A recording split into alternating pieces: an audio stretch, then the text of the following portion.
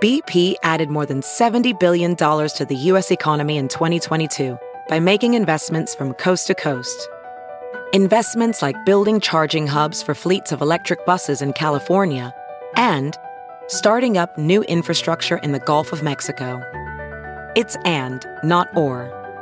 See what doing both means for energy nationwide at bp.com/investing in America.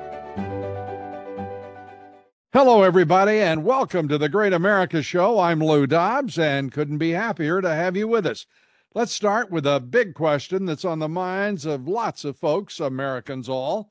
What's going on in this great land? Our Sleepy Joe, impaired puppet president, Robinette Biden, has already provided the Ukrainians an estimated $110 billion.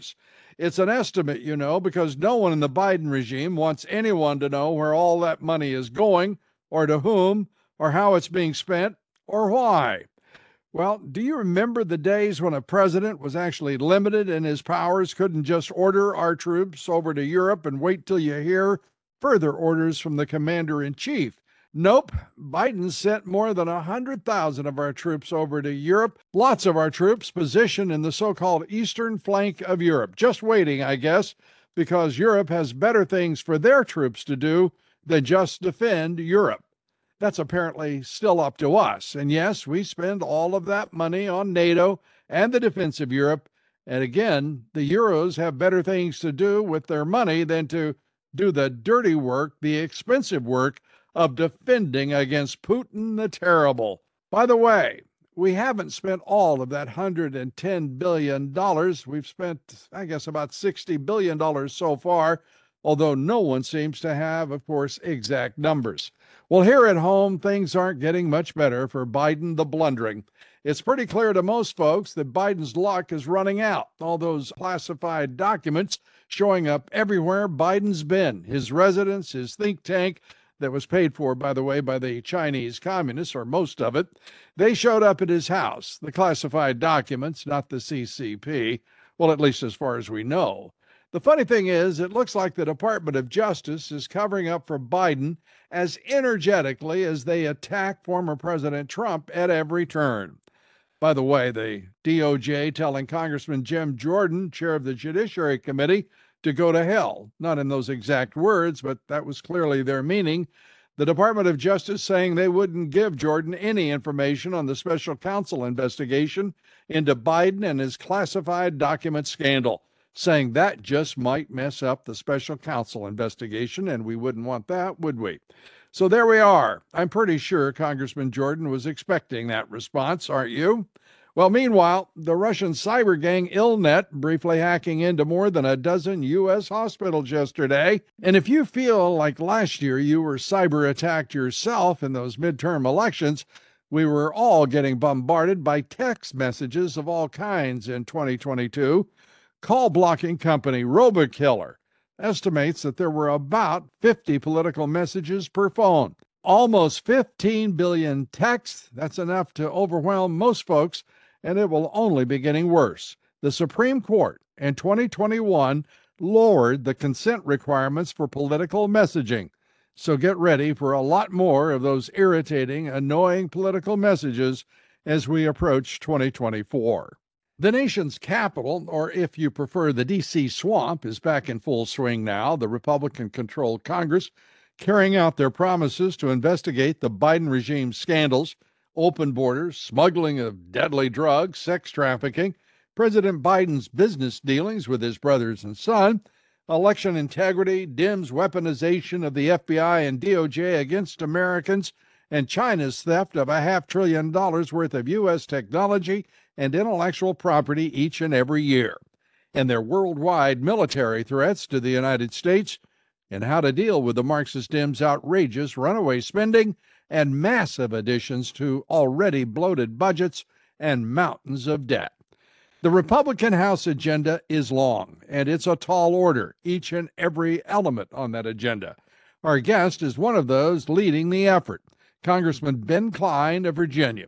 Congressman Cline is a member of the powerful Appropriations Committee and the Budget Committee, also leading the Republican Study Committee's Budget and Spending Task Force.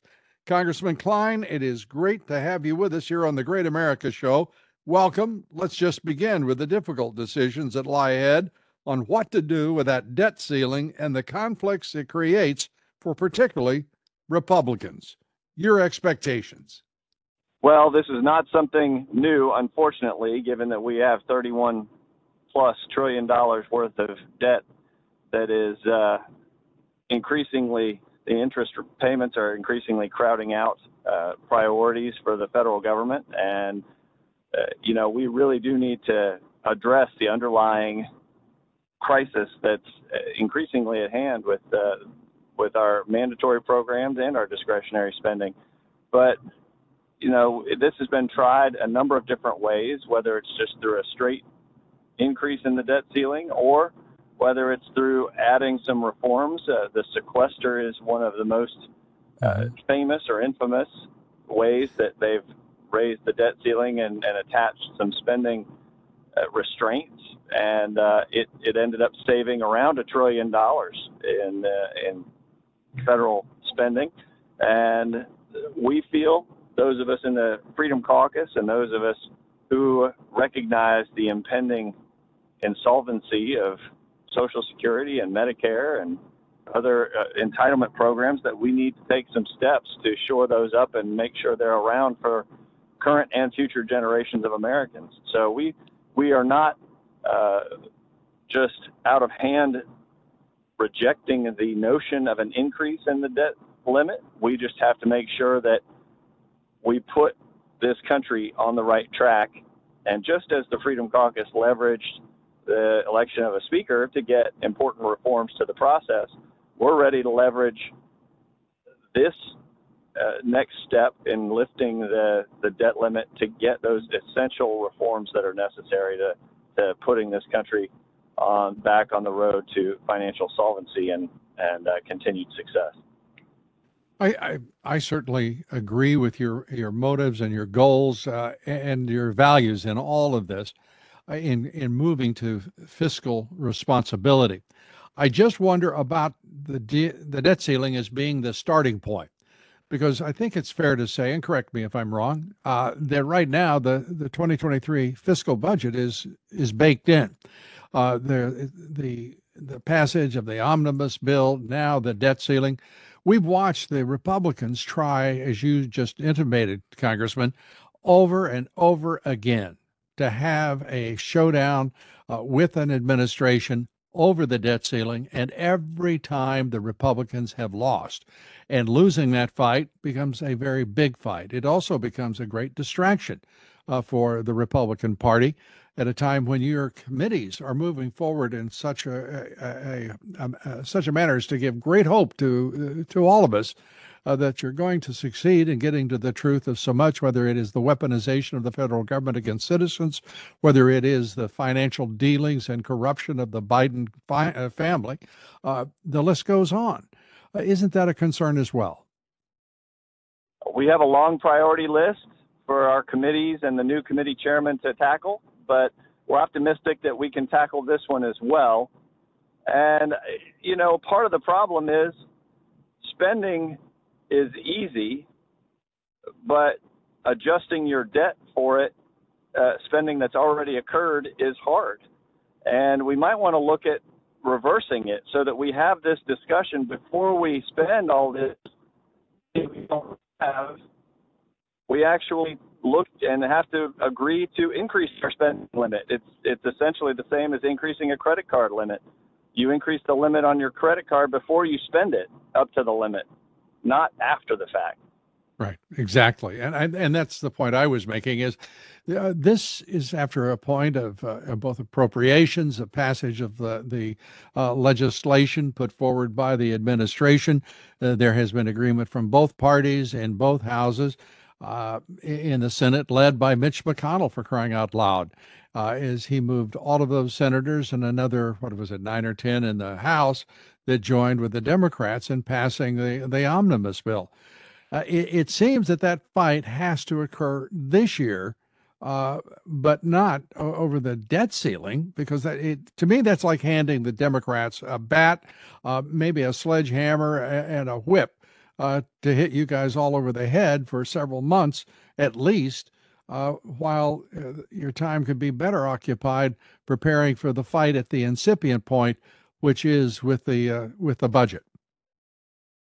It's almost as though the system as designed were designed to fail. It's made in a way that you have to come in after the fact to look at your debt, but it's done in a way that actually encourages deficit spending and adding more to the debt, instead of making you evaluate with clear eyes whether you can take on additional debt moving forward. It's very similar to the budget reforms that were put in place around 50 years ago when the budget committee was put in place.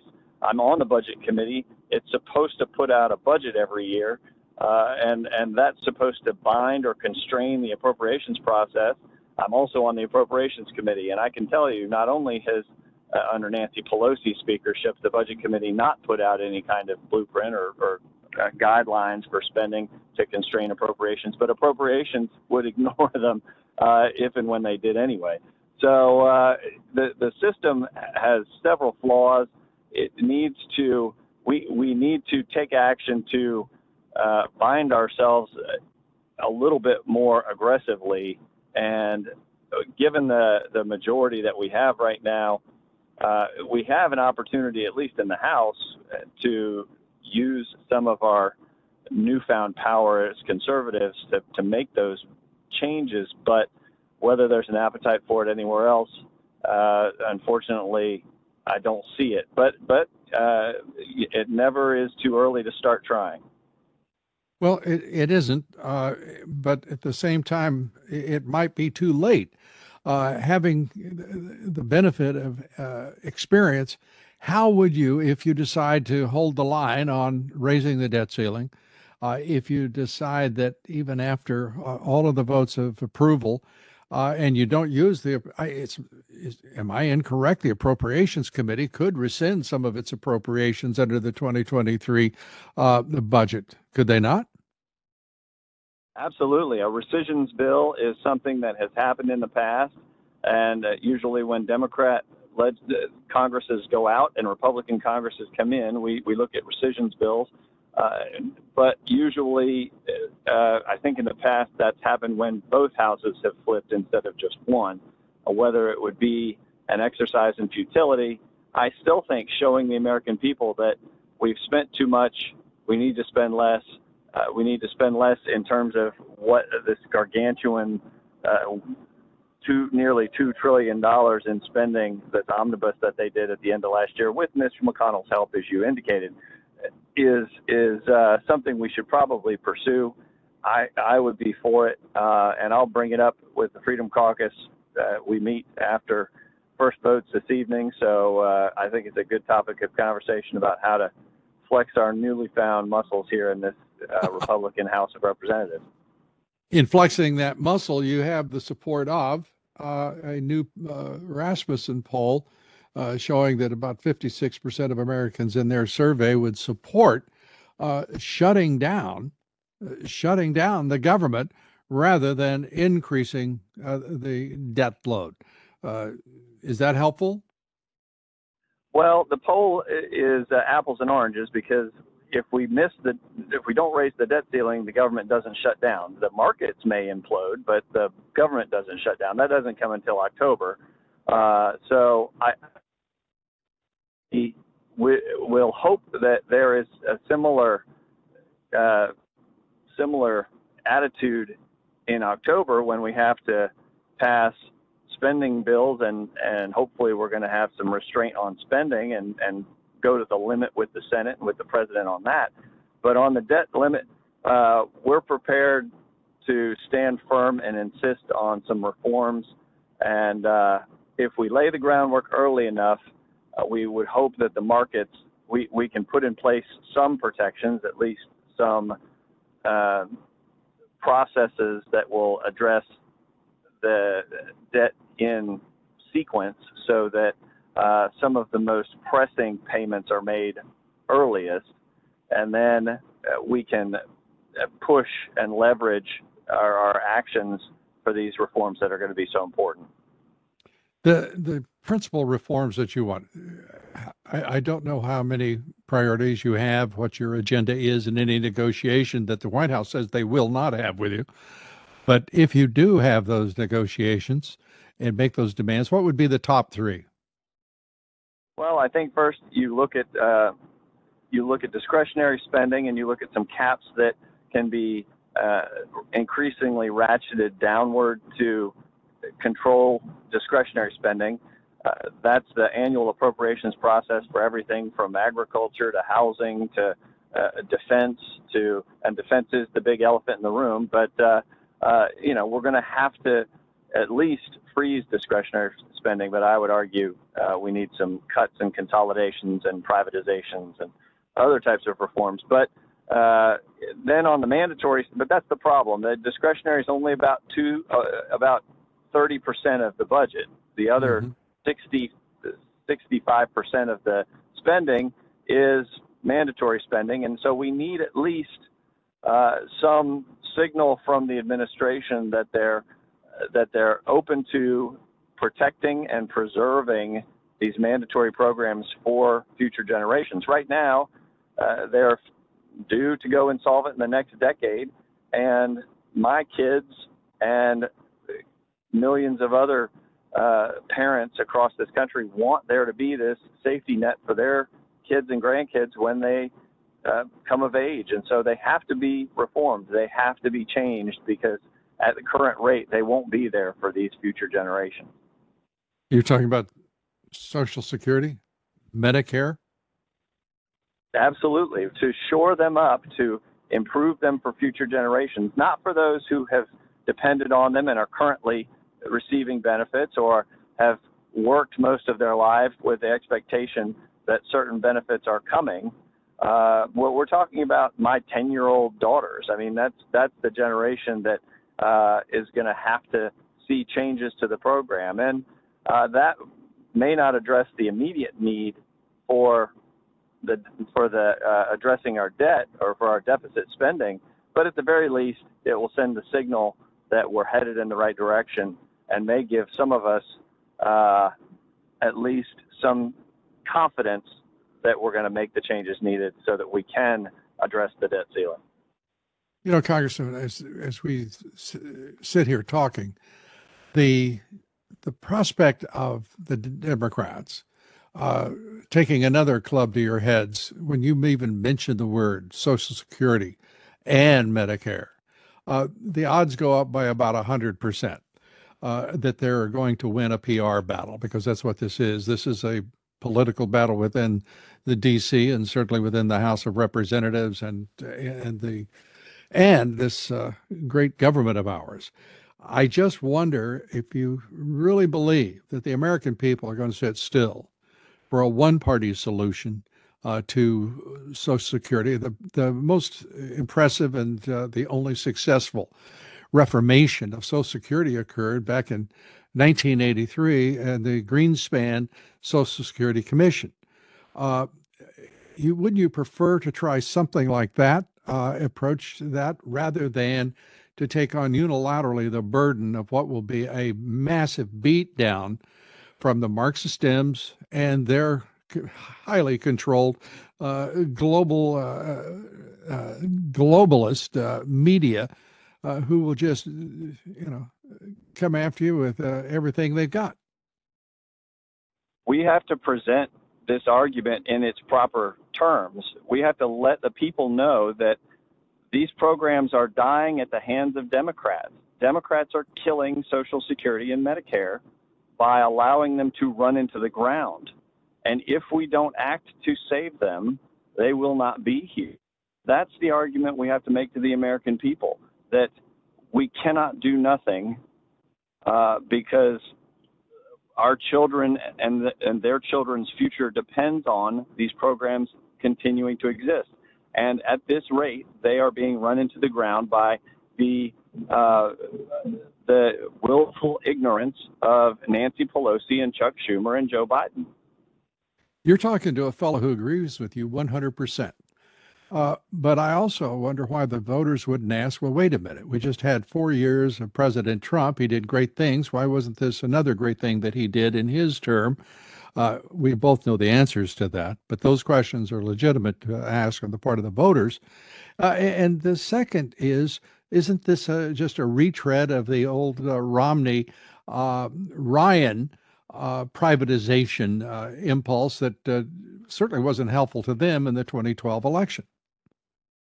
Well, no one is uh, proposing any kind of privatization or any kind of specifics, and I do like the commission idea that's been presented. The Greenspan Commission was successful in extending the life of the trust funds, and we need similar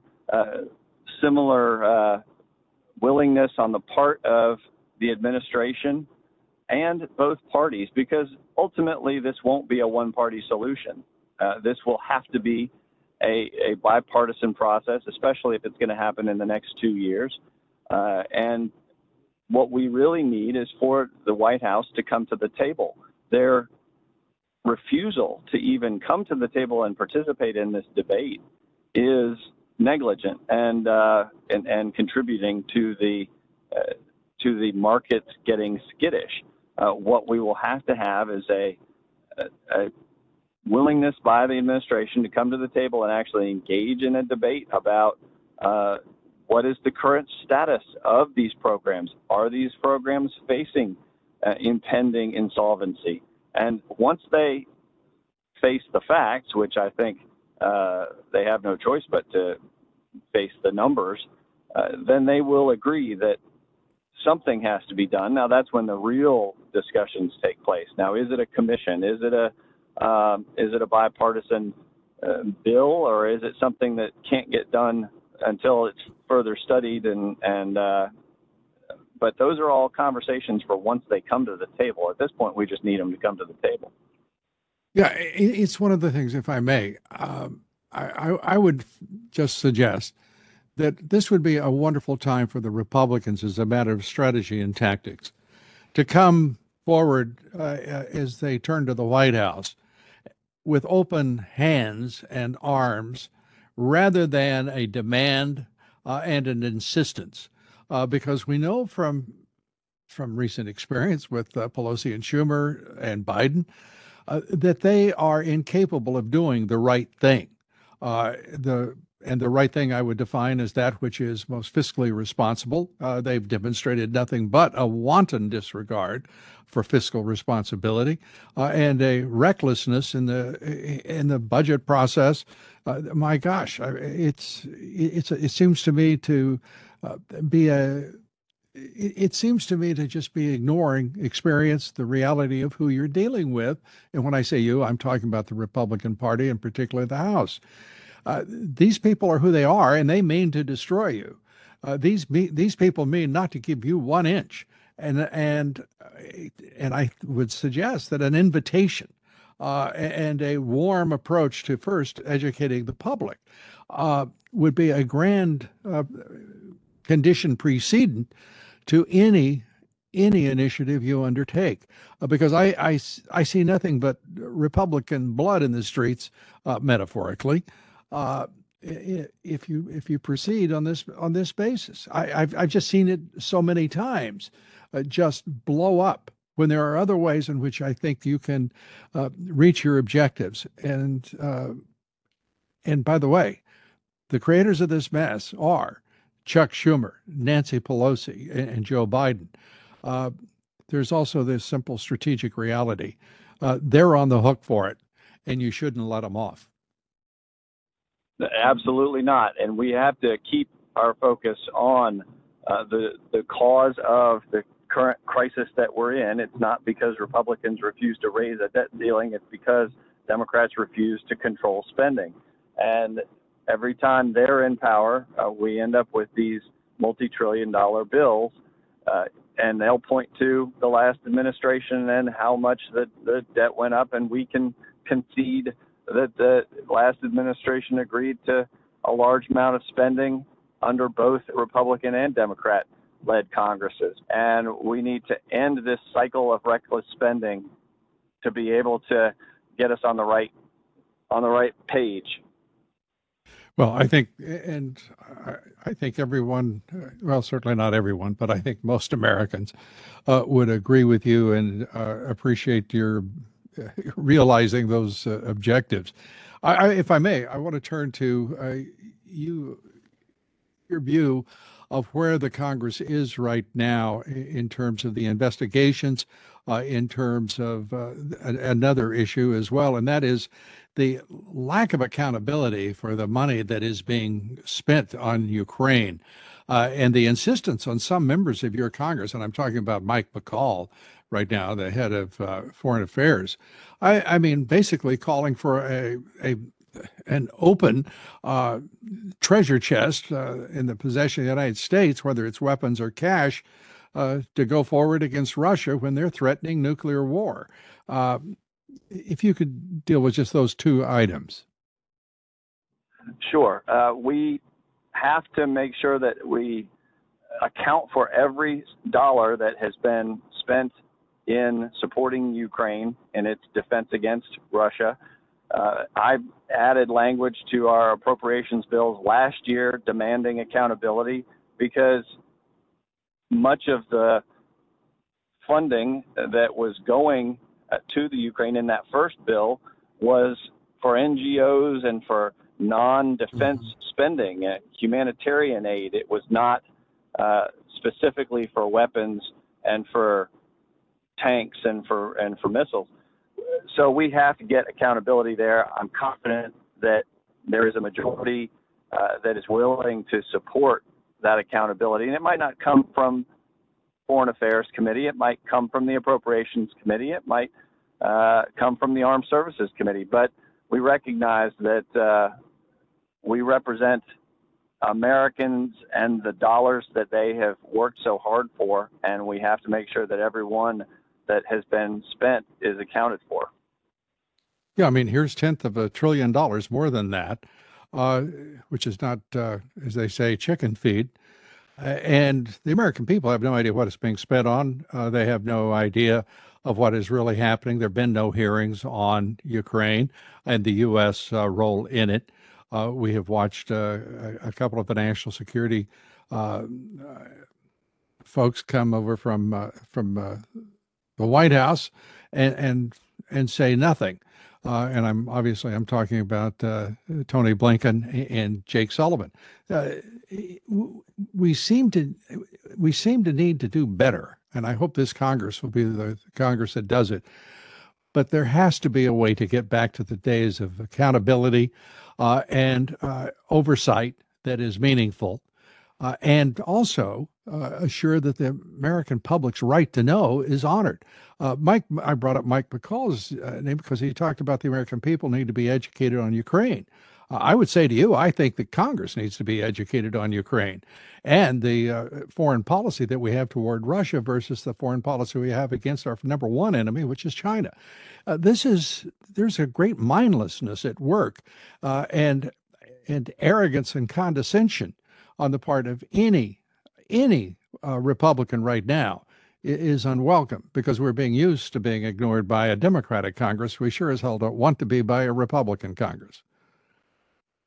And we do have to recognize that our true adversary is China. The great challenge to the 21st century is China, and we have to make sure that we keep our eyes focused on that. And that's why the creation of this new select committee is so important. Mike Gallagher is very clear-eyed in the danger that China poses to us. And so I'm confident that he's going to do a great job in coordinating among all of the committees of jurisdiction. You know, everybody likes to defend their turf. And so there are going to be a lot of people kind of chafing a little bit at this new committee. And Mike McCall is going to be sharing jurisdiction over this China committee as well. But when it comes to Ukraine, we do have to recognize that we have to account for every dollar, that we do want to make sure that that we cooperate with our NATO allies, but that it's not an open-ended checkbook, that our NATO allies have not lived up to their required commitments of 2% of GDP for defense. And that's a whole nother conversation, but that's an important one because we are not the piggy bank for the defense of Europe. That's not what NATO is. It's about shared investment in the security of Europe, and the member states of Europe have to step up along with the United States in any scenario like that. Wasn't it a remarkable statement today by the former Prime Minister of the UK, Boris Johnson, calling on, quote unquote, the West to step up and get weapons to Ukraine right now and pay whatever price is required to make that happen? He was talking directly to the United States and those in charge of of our budget and our appropriations and our treasury to open our hearts wide without any participation or proportional responsibility on the part of the Europeans and NATO, as you say.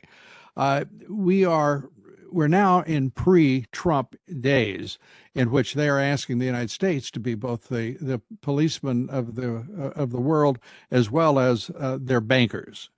Your thoughts? That's very true. They have forgotten all too well the lessons of just a few years ago, where Trump made it very clear that those commitments needed to be lived up to when it comes to making sure that they contribute their fair share toward the security of their own continent. And so I think that a Republican House is prepared to deliver that message once again. It's important that we stand for the American people and not for the people of Great Britain and not for the people of Germany and not for the people of Sweden. But instead, we look at the situation in Europe, the situation in Ukraine, with very clear eyes. And again, as I said, our top challenge must be China. We have to recognize that we do not have an open checkbook. We cannot simply spend unlimited sums in defense of a nation in Europe when our greatest challenge is half a world away in Asia. So we have to take all that into consideration, and forcing these countries who are our friends in NATO to contribute their fair share is an important part of that conversation. Well, we are, as they say, in interesting times, but also complex and dangerous times. It seems at every turn. We always give our guests, Congressman, the opportunity for the last word.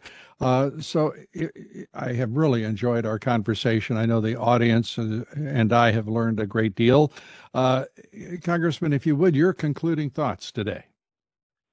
Well, I'm grateful for the chance to talk to your many listeners about the issues that we're dealing with right now in this new Republican House. It's a messy process, when you first come to the majority, but we're making progress. We're getting everything prepared for aggressively pushing back against this administration, against the Senate, standing up for the American people, standing up for the conservative values that we ran on.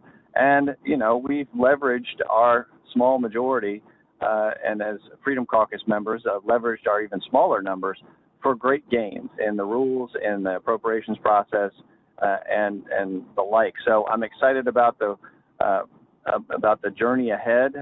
It's going to be tough. There are going to be some tough battles, but I'm optimistic, and I look forward to reporting back to you on our successes, our failures, and the way that we're standing up for the rights of the people in the new House in the 118th session. Thank you. Well, we have every faith that you will do exactly that, and we appreciate you being here. Thank you so much for your time and sharing your thoughts. And I want to say the courage of the Freedom Caucus in the bargaining, the negotiations with Speaker Kavanaugh over the future were marvelous to watch on television. I hope that you guys stay with C-SPAN because it was you were the beneficiaries of C-SPAN in the open process. So thanks so much. Congressman Ben Cline, God bless you. Thank you, sir. Thanks, everybody, for being with us today, and please join us here tomorrow. Our guest will be the Manhattan Institute's brilliant social critic, best-selling author, and one of America's brightest conservative thinkers, Heather Mac Donald, as we take up race, culture, conservative values, and the future of the Republic. Heather Mac Donald will be with us here tomorrow. I hope you will be as well. She's always informative. Please join us here tomorrow. Till then, God bless you and God bless America.